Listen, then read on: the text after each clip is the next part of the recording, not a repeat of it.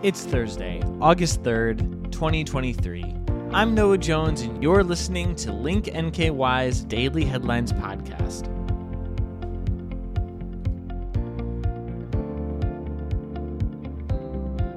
A truck driver whose loose tire struck an 18-year-old Independence woman's windshield on July 16th, killing her, has been located, according to authorities. Investigators say they made contact with the driver on August 1st, and the driver is being cooperative. The woman was killed after the tire flew over a concrete barrier and struck her windshield, investigators said. It happened on I-75 southbound at approximately 12:15 a.m. on July 16th, according to the Boone County Sheriff's Office. Lauren A. Collins of Independence was extricated by the Walton Fire Department and transported to the UC Medical Center, where she later died. The Boone County Sheriff's Office Accident Reconstruction Team is leading this investigation.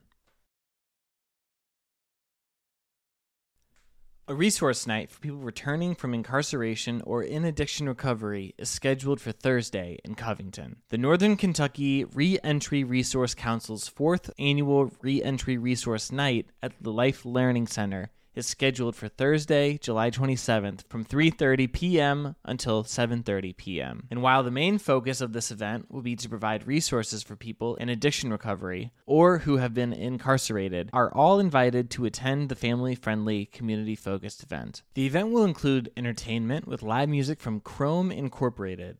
Additionally, this year's event will have a car and bike show.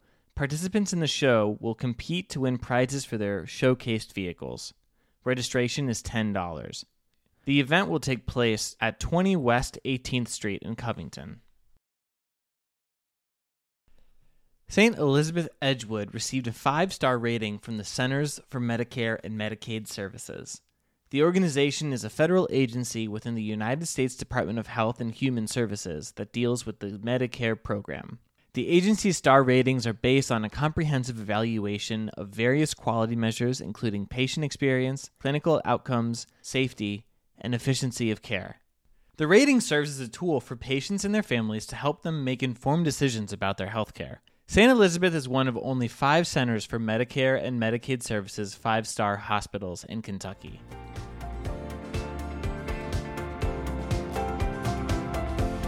Those are your headlines for Thursday, August 3rd, 2023. I'm Noah Jones, and for Link NKY, thank you for listening. I'll talk to you tomorrow. The headlines from today come from Staff Reports. The Daily Headlines podcast was written and narrated by me, Noah Jones.